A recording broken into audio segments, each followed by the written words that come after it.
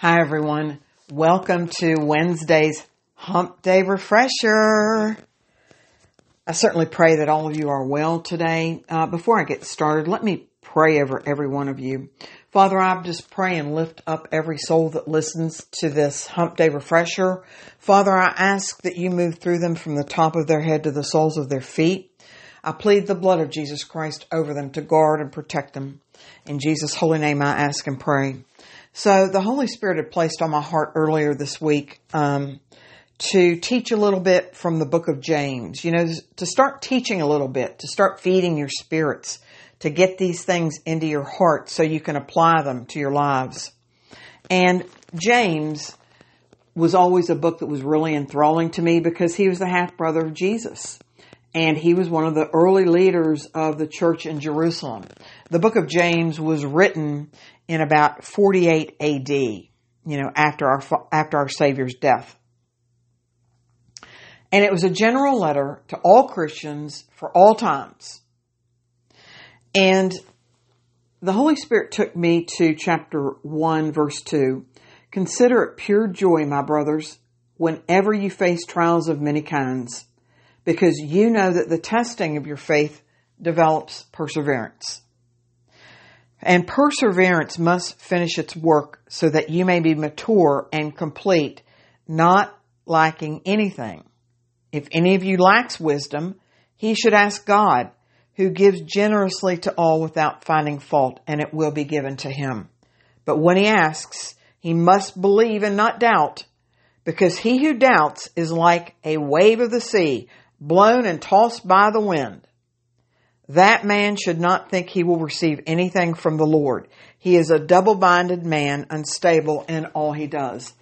I can tell you, I learned years ago the word halt from Dr. Charles Stanley, who I just learned has gone to be with our Father in heaven. And he said, when you are hungry, angry, lonely, or tired, watch out.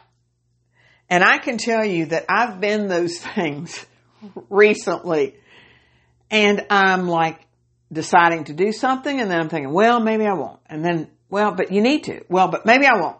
And I'm thinking, hello, double-minded Molly, hello.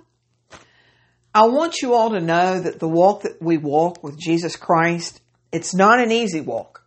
But if we persevere, if we don't quit, if we don't stop, God's mercies are new every morning. And the Holy Spirit will always convict you when you've messed up and boobed. And then you can go to the cross, ask for forgiveness.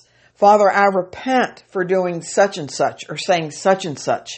I ask to be forgiven in Jesus' name.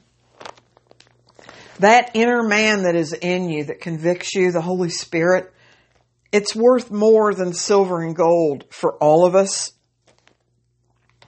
And he will help lead, guide, and direct you according to John 16:13. He's the Spirit of truth, guys.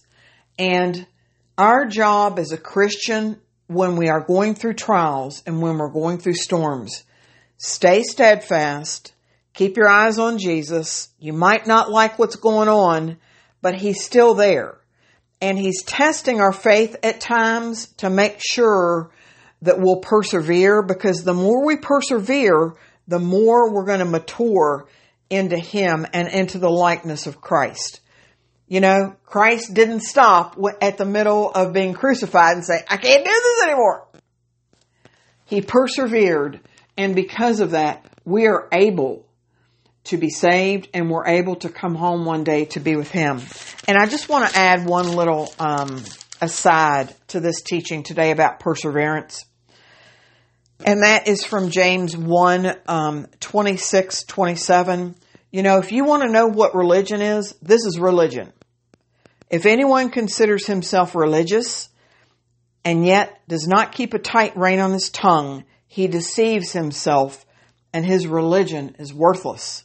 Religion that God our Father accepts as pure and faultless is this: to look after orphans and widows in their distress, and to keep oneself from being polluted by the world.